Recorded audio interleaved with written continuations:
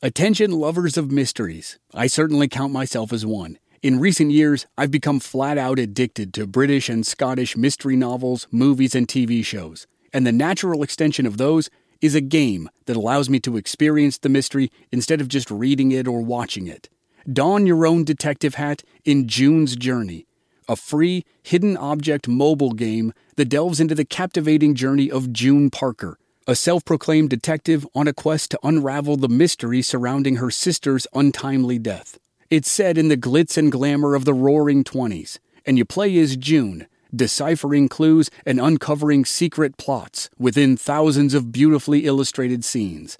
New chapters are added to the game each week, and you can personalize and decorate your very own Orchid Island, where the story takes place. Download June's Journey on your Android or iOS device, or play online via Facebook Games. Your detective journey awaits.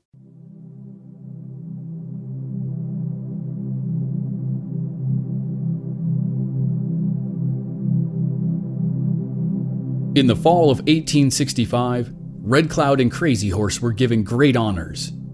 Red Cloud was 44 years old, and he had already held chieftain status for 10 years. He wasn't considered chief of the Oglala, but he was part of an elite group who could be chief someday. Now, as General Connor and Colonel Cole wandered around the high plains looking for him, Red Cloud was elected to be one of 7 headmen who would organize the coming war against the Whites. These men were called Big Bellies, and they would draw up battle plans and oversee the fighting. Their field commanders would actually lead the war parties, and Crazy Horse had just been given that honor. A year earlier, he had been granted entry into the Stronghearts, one of the Lakota warrior societies similar to the famous Cheyenne Dog Soldiers. Now, Crazy Horse was selected to be one of 4 shirt wearers. While this was a literal name for the group, it's not the garment we think of today. Each man was given a shirt made from bighorn fleece. Locks of hair were woven into the shirt that represented all the brave deeds of the man. Every coup counted, every scalp taken, every other worthy accomplishment of his life.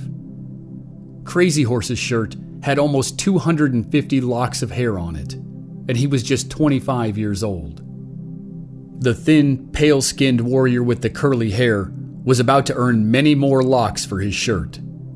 He would become Red Cloud's most trusted lieutenant. His days of being a young man who rarely spoke around council fires were coming to an end.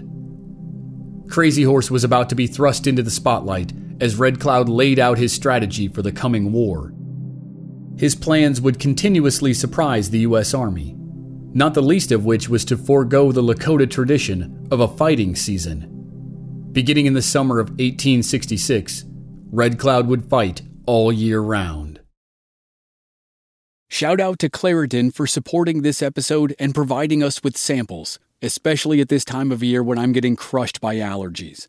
In Arizona, we have these wonderful trees called Palo Verde trees. They have yellow flowers that look nice, but produce yellow pollen that makes me cough and sneeze and makes my eyes so itchy I almost can't stand it. Luckily for those of us who live with symptoms of allergies, we can live Claritin Clear with Claritin D. Designed for serious allergy sufferers, Claritin D has 2 powerful ingredients in just 1 pill that relieve your allergy symptoms and decongest your nose so you can breathe better. Ready to live life as if you don't have allergies?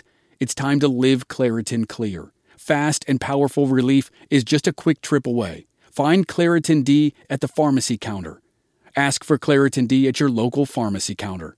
You don't even need a prescription. Go to Claritin.com right now for a discount so you can live Claritin Clear. Use as directed. From Black Barrel Media, this is Season 4 of the Legends of the Old West podcast. I'm your host, Chris Wimmer, and this is the 3rd episode of a 5-part series on Red Cloud's War. Previously, Red Cloud's forces fired the opening salvo of a scattered war that saw sporadic fighting. Now, an inexperienced army colonel leads his understaffed infantry into the heart of Red Cloud's territory to build forts and open the Bozeman Trail. This week, the fighting is no longer sporadic. From the moment the army arrives, Red Cloud's forces harass the Bluecoats day and night, rain or shine. The attacks continue for 6 straight months and bring both sides to the brink of the first major battle on the High Plains. And now, here's Episode 3, Warning Signs.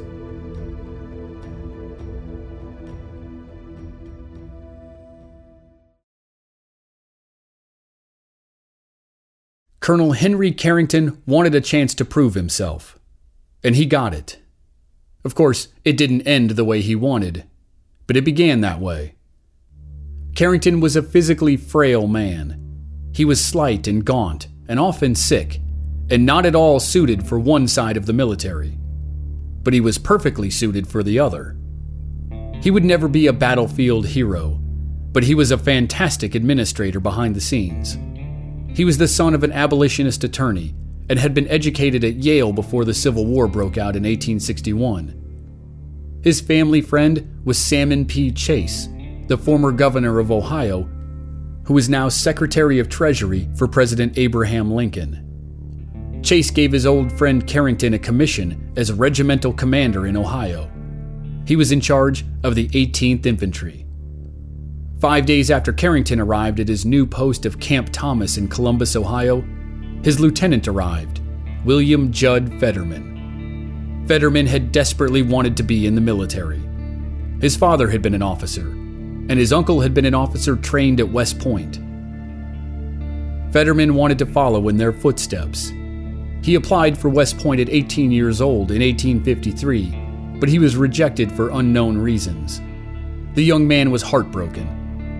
But 8 years later, war broke out, and he was able to secure a commission as a lieutenant. He reported for duty under the command of Colonel Henry Carrington. The two men were a good pair in those early days. Carrington had a gift for organization and recruitment. Fetterman was a born fighter. Together they spent 5 months training the 18th Infantry for battle. Fetterman was promoted to captain and given command of Company A of the regiment. In November 1861, he, his company, and the rest of the 18th were sent into battle. Carrington stayed behind to continue recruiting and training young soldiers. Fetterman went on to amass an impressive war record, fighting at Corinth and Stones River, and then for the duration of William Tecumseh Sherman's Georgia campaign in 1864. Carrington gained a reputation as a solid administrator, but never saw any real action. When the war finally ended in the spring and summer of 1865, both men decided to make careers out of the Army. But the Army was changing rapidly. It was drawing down from 1 million men to a standing force of just 60,000. If all 60,000 had been assigned to patrol the West, they still wouldn't have been able to do it up to the government's expectations. The territory was just too vast. And those soldiers were needed in the South and East to help rebuild the nation during the Reconstruction era.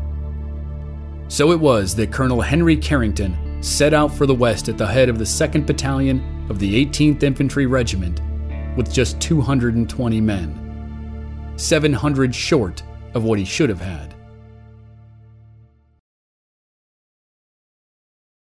Captain Fetterman, despite his war record, was assigned to recruiting duties in Ohio after the war. He was right back where he started 4 years earlier, and was essentially doing Carrington's old job while the colonel rode west in search of glory.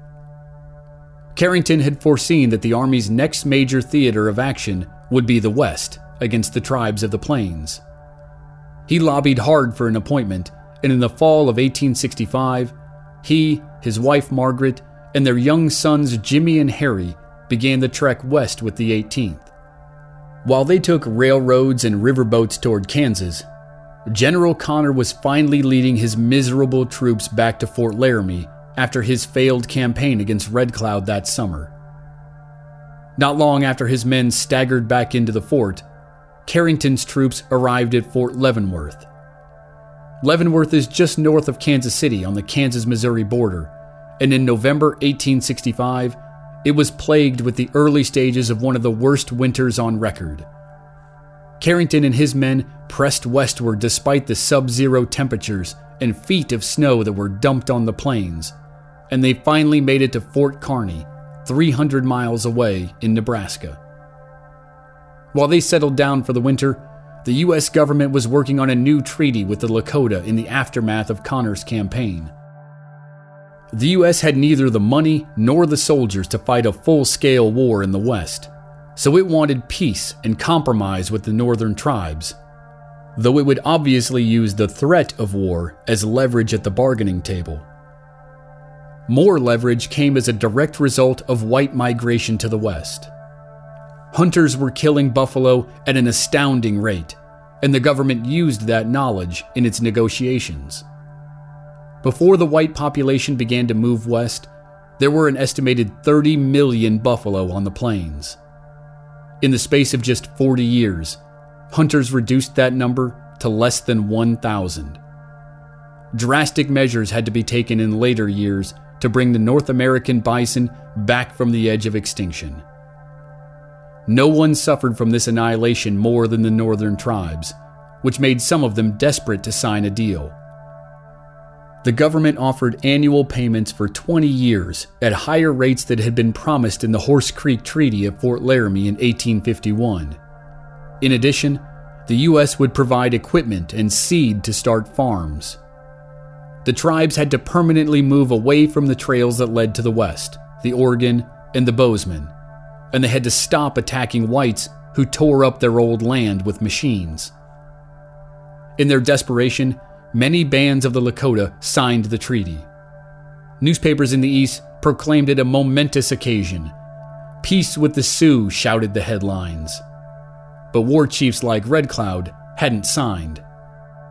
U.S. Indian agents sent runners to Red Cloud's camps and the camps of the other holdouts. They announced that there would be treaty talks at Fort Laramie in the spring of 1866. The government was willing to pay an even better price at these talks, and all it wanted this time was mere passage through the land. Passage on the Bozeman Trail in the Powder River country.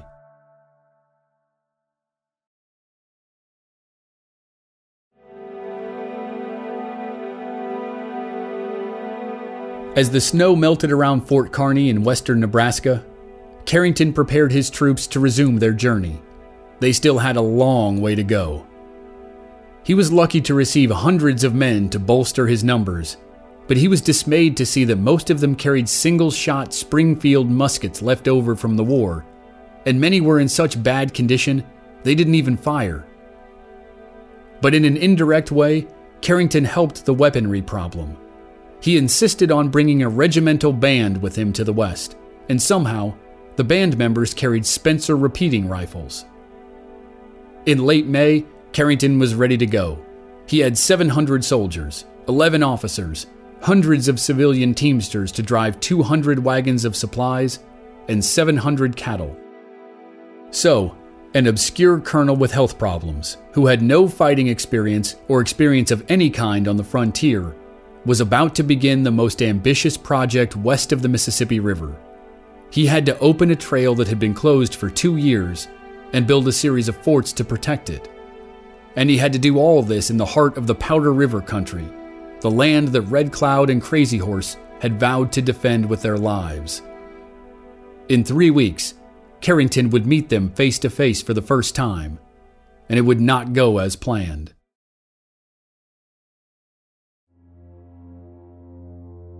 On a morning in mid-June 1866, Colonel Carrington strode to the middle of the parade ground at Fort Laramie to deliver a speech that would open treaty talks.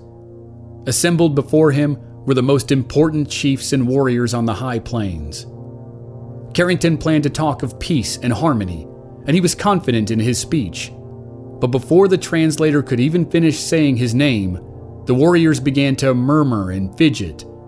The translator advised Carrington maybe it would be better to let them speak first.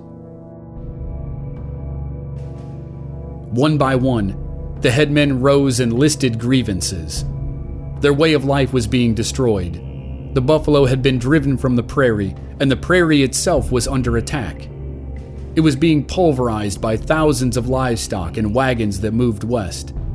The tribes were being forced onto smaller and smaller pieces of land where they suffered from starvation. And now here was Carrington, who wanted more. Red Cloud was the last to speak. His voice was loud and full on the parade ground. "The Great Father sends presents and wants a new road," he said. "But the White Chief already goes to steal the road before the Indian says yes or no. I will talk with you no more. I will go now, and I will fight you. As long as I live, I will fight you for the last hunting grounds."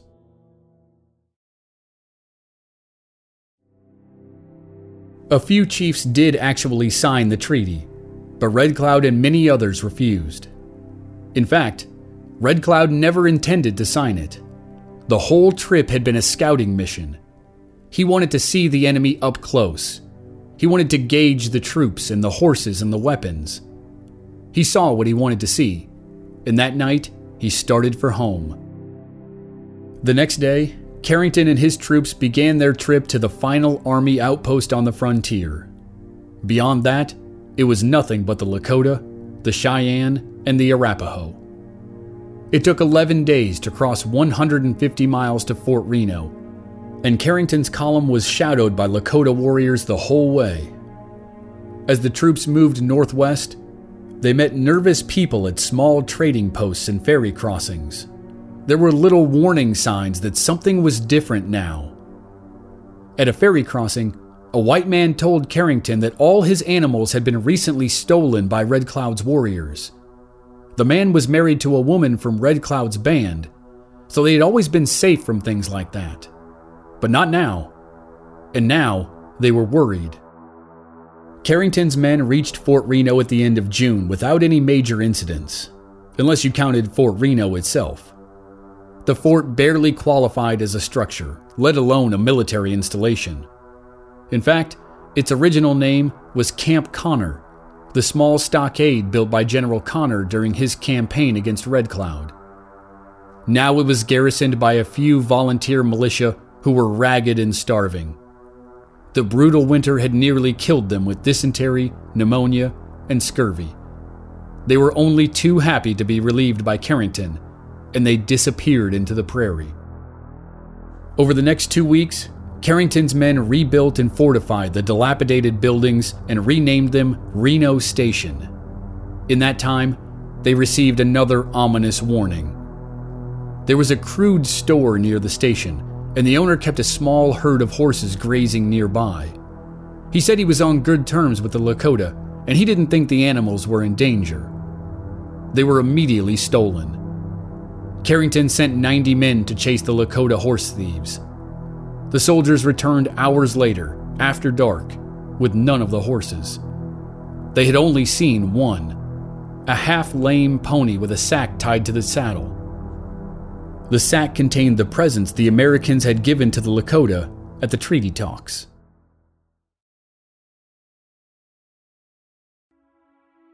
On July 16, 1866, the battalion began the final leg of its trip to its new home. 4 days later, it arrived on a plateau between two creeks that Carrington decided would be perfect for his first outpost, Fort Phil Kearny. The foothills of the Bighorn Mountains were to the west, and clear streams ran out of them that provided water to lush grasses and forests of pine trees. But Jim Bridger was concerned.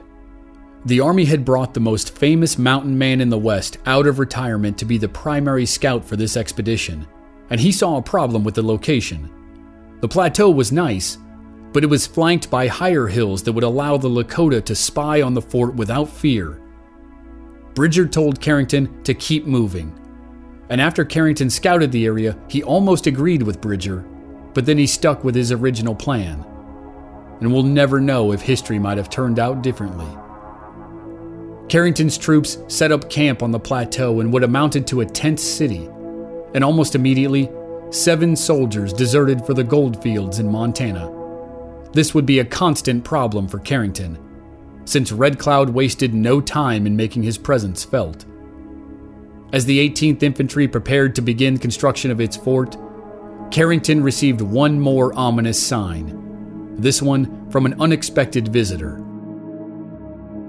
and then the harassment started.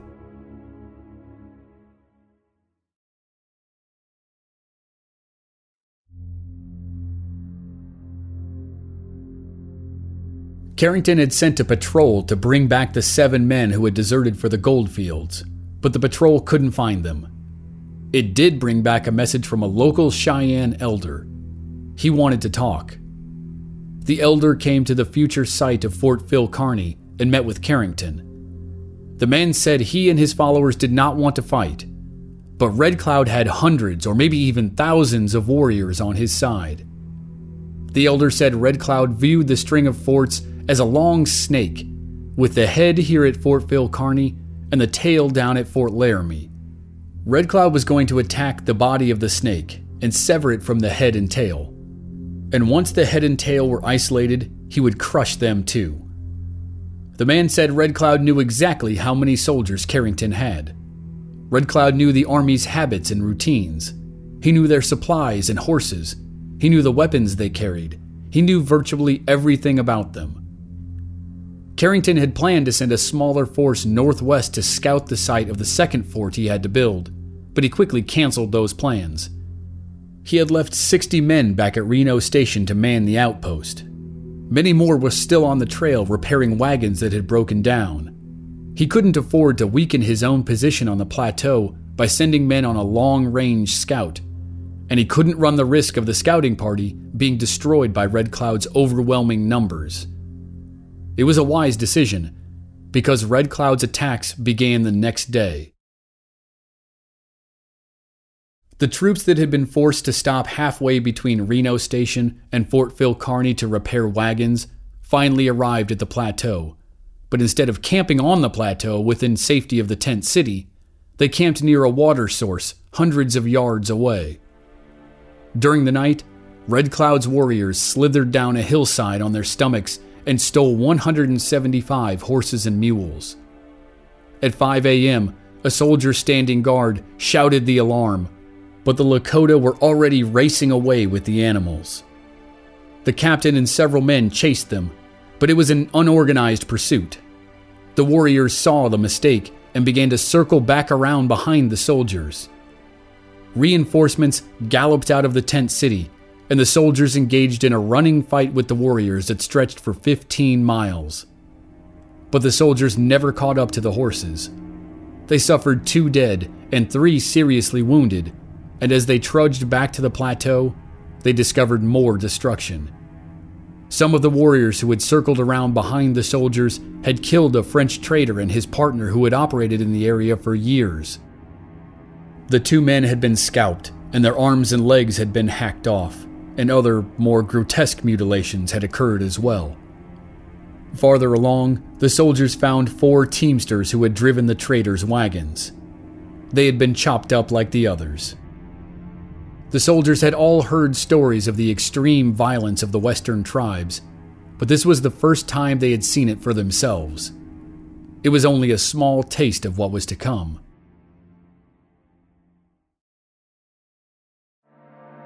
Over the next week, the troops began to build the fort. Woodcutting crews traveled a couple miles west to the foothills of the Bighorn Mountains and set up a camp that became known as Piney Island. They built a rough lumber mill that churned out boards by the wagon load. The hacking and sawing and destruction of the forest enraged Red Cloud, and woodcutter would eventually become the most dangerous job on the high plains. But Red Cloud began by attacking travelers in the area. A small caravan was on its way from Reno Station. It featured 16 replacement soldiers, some civilians, a few wagons, and a photographer named Ridgway Glover. As the group crossed the open country, it spotted a small buffalo herd. 2 lieutenants rode out to try to turn the herd toward the caravan so they could catch it in a crossfire and get fresh meat. The 2 young officers disappeared over a hill, and then the caravan heard the first war cries. It was the most terrifying sound a white traveler could hear on the plains. Within seconds, the war party was on them. But the soldiers already had their weapons ready to fire at the buffalo, so they immediately opened up on the warriors. The braves fell back, and the teamsters circled the wagons at the top of a riverbank. A moment later, the horses of the two lieutenants galloped back toward the caravan. One was riderless. The other carried its lieutenant, slumped over the saddle with an arrow in his back. The troops knew they were in a bad spot. The warriors held the high ground and fired arrows into the corral.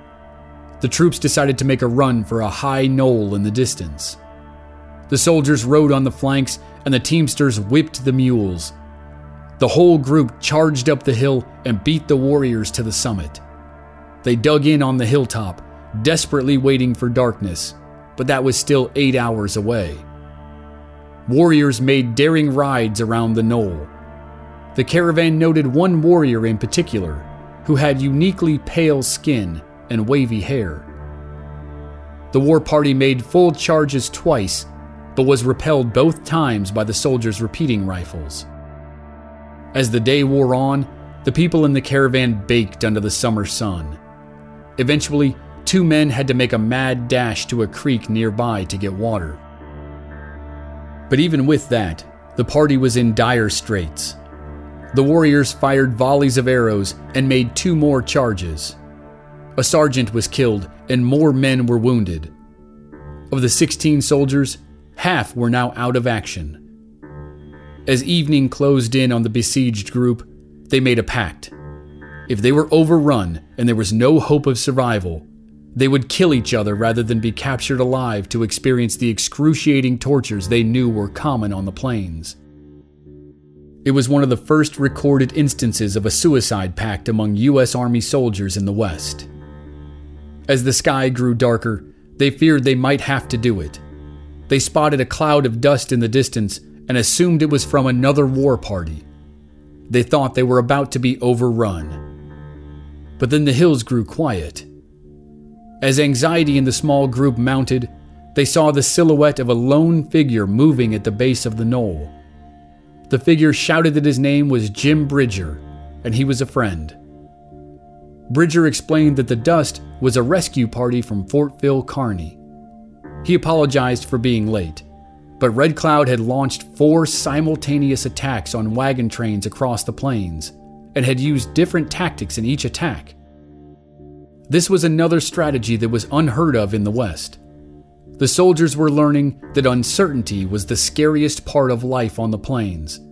They had no idea when Red Cloud would strike, or where, or how he would do it.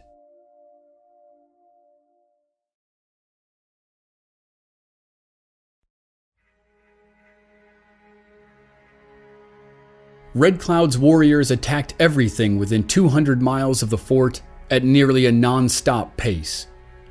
One of Colonel Carrington's captains, a Dutch immigrant named Tenedor ten Eyck, began to record the events in his journal. The soldiers arrived at the site of Fort Phil Kearny on July 20th. The captain's chronicle begins 9 days later. Here's a paraphrase of the highlights. July 29th, citizen wagon train attacked, 8 killed, 2 injured. August 6th, 2 killed on the trail. Later that night, 15 more killed. August 7th, first concerted attack on the woodcutters on the road from Piney Island to the fort. August 12th, cattle and horses stolen. August 13th, second attack on Piney Island. August 14th, 2 civilians killed. August 17th, horses and mules stolen. September 8th, in the pouring rain, more horses and mules stolen. September 10th, more mules stolen. When a patrol left the fort to recover the mules, another raiding party stole 33 more horses and 78 mules. September 12th, hay mowing detail attacked, 3 killed, 6 wounded. September 13th, a raiding party stampeded a small herd of buffalo into the fort's cattle herd. The fort lost more than 200 head of cattle. September 14th, 2 soldiers killed. Wolves made off with their bodies. September 22nd, mutilated bodies of 3 civilians found 11 miles from the fort. That's just 2 months of his journal. The attacks continued all fall. The only gap is from mid-August to early September, when the Lakota were probably conducting their fall buffalo hunt. Other than that, attacks happened almost on a daily basis. The psychological toll inflicted on the troops was almost as bad as the physical toll. It wasn't safe to leave the fort to do anything, to bale hay to feed the animals, to check on the animals, to travel west to the gold fields or east to the other forts, and most importantly for the events to come, to travel to and from the lumber mill on Piney Island. As the troops at Fort Phil Kearny increasingly felt besieged, the government increasingly pressured them to do the one thing they didn't want to do: leave the fort. The government pushed Carrington to keep building forts on the trail before he had even finished his own. Carrington sent a letter with a long list of problems. His soldiers were now basically a construction crew with uniforms. They did a lot more building than fighting. When they did fight, they were using outdated weapons and limited ammunition. The horses were weak from a lack of proper food, and most of his men were infantry, not cavalry. They were barely competent riders, and they were being asked to hold their own against the best horsemen on the plains. How was he supposed to guard Reno Station and Fort Phil Kearny, and build a third fort, and patrol 500 miles of the Bozeman Trail with these resources? The War Department said it was sending a cavalry unit to reinforce him, but in the meantime, he must establish another fort. Grudgingly, Carrington sent 2 companies northwest with mountain man Jim Bridger as a guide. They would begin work on Fort C.F. Smith, 90 miles away. While Carrington watched more of his soldiers leave, he watched groups of civilians arrive. The last few wagon trains were rushing across the prairie before the onset of winter. A man named James Wheatley arrived with his wife and 2 children. They asked to spend the winter at the fort before continuing west in the spring. Carrington obliged and was quickly happy to have the family at the fort. James and his wife built a small restaurant right outside the front gate. It immediately became the hottest spot in town. Mrs. Wheatley was a great cook, and James was a great shot with a rifle. Then 40 rugged miners from Montana arrived. They said the gold mines were played out and they were headed back east. They built a tent city across Big Piney Creek from the fort, and Carrington was thrilled to have them. Here were 40 men with horses and guns who weren't afraid of a fight. They proved their mettle 4 days later. A war party attacked the tent city, and the miners repelled them with their repeating rifles. Carrington was overjoyed. He ordered the regimental band to play a battle hymn for the miners. A week later, a war party attacked a wagon train. A rescue party of soldiers and miners raced out to the site of the attack. They fought off the war party and recovered livestock that was about to be stolen, with no loss of life. But despite these small victories, Jim Bridger returned to Fort Phil Kearny with disturbing news. At Fort C.F. Smith, the Crows had told him Red Cloud was camped just 70 miles away, with 500 to 1,000 warriors. The Northern Cheyenne were also there. It was the largest combined force that Bridger had ever heard of. He was genuinely nervous, and if Bridger was nervous, that was scary.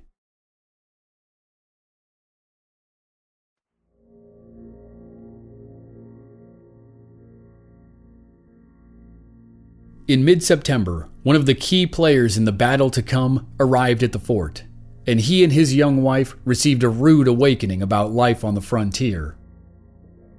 At dawn on Monday, September 17th, Red Cloud and his warriors stampeded the fort's cattle herd. Herd was a label that really didn't apply anymore. After weeks of travel and months of raids, they were down to just 50 head, and Red Cloud had just made off with those 50. But thanks to the daily attacks, Carrington kept horses saddled and ready to ride at all times. His troops leapt onto their mounts and charged after the thieves. Carrington directed his howitzers to fire on the warriors. The cannons scattered the warriors, and the troops recovered the cattle. Just minutes later, the soldiers met a small wagon train on the road from Fort Laramie. It transported badly needed ammunition, as well as 2 surgeons and 2nd Lieutenant Washington Grummond and his young wife. Grummond was a fairly despicable character. He was an abusive alcoholic who had abandoned his first wife and 2 kids in Detroit when he ran off to join the army. During the Civil War, he had amassed an impressive record. Impressive for the sheer number of negative reviews.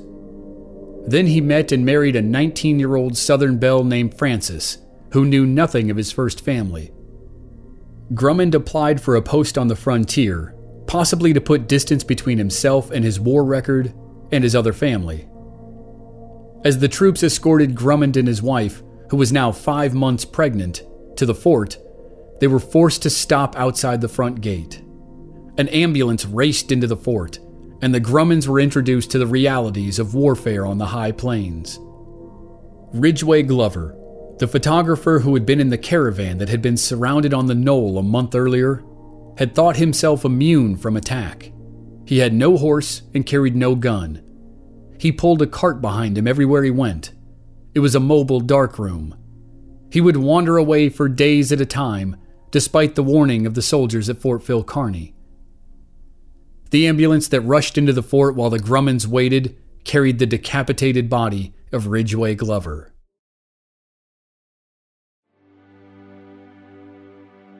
As autumn waned and winter threatened on the horizon, Nelson Story made history by becoming the first man to drive a herd of cattle from Texas to Montana.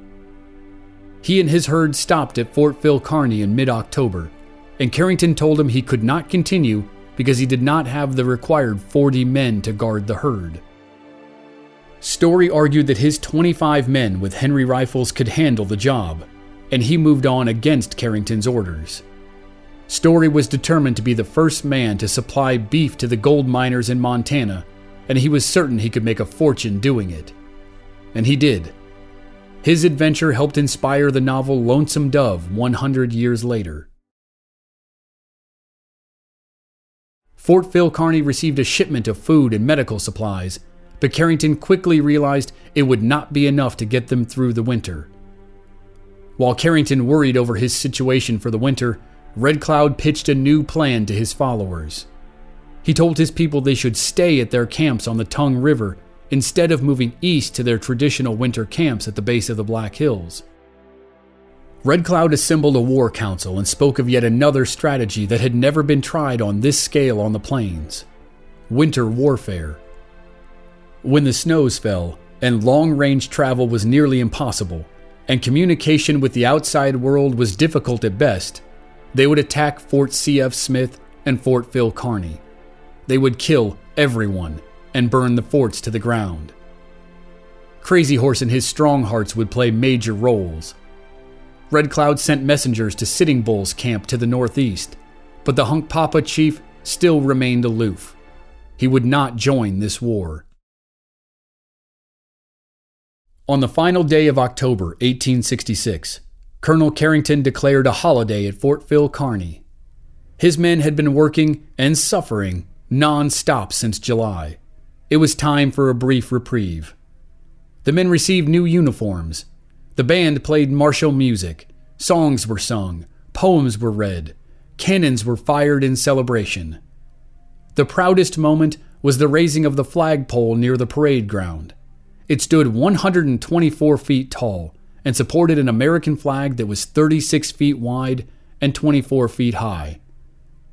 Cheers erupted from all those who were gathered at the fort, and they were followed by an even louder cheer from the soldiers when Carrington told them to take the afternoon off. It was their first break since arriving on the plains, and it lasted about 2 hours. Lookouts spotted warriors patrolling the hills in the distance. Red Cloud and Crazy Horse were drawn by the sounds of the cannon. Crazy Horse and the Stronghearts had been prowling the hills when they noticed strange behavior coming from the fort.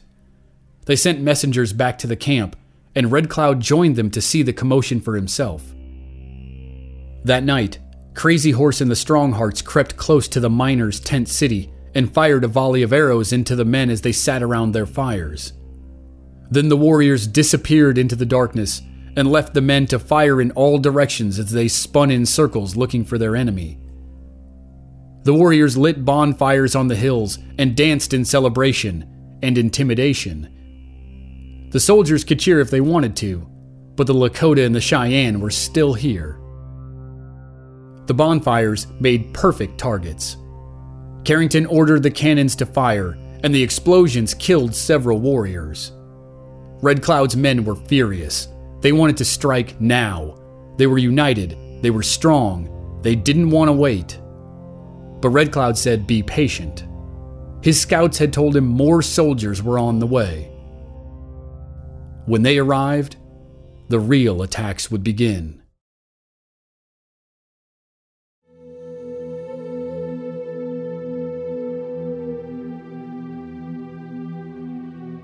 Captain William Judd Fetterman rode into Fort Phil Kearny with his cavalry unit in November 1866. He was reunited with his former commander from Ohio, but unlike Carrington, Fetterman was determined to play offense. He was frustrated with Carrington's defensive posture. He wanted to take the fight to the enemy, though he knew almost nothing about him. Within a month, he would learn hard lessons that would dampen his fighting spirit.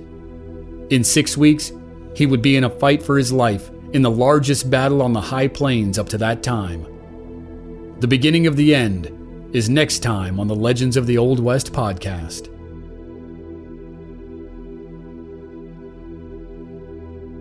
If you enjoyed the show, please give it a rating and a review on iTunes or wherever you're listening. You can check out our website at blackbarrelmedia.com and follow us on social media. Our Facebook page is Legends of the Old West Podcast, and our handles on Twitter and Instagram are @Old West Podcast. Thanks for listening. We'll see you next week.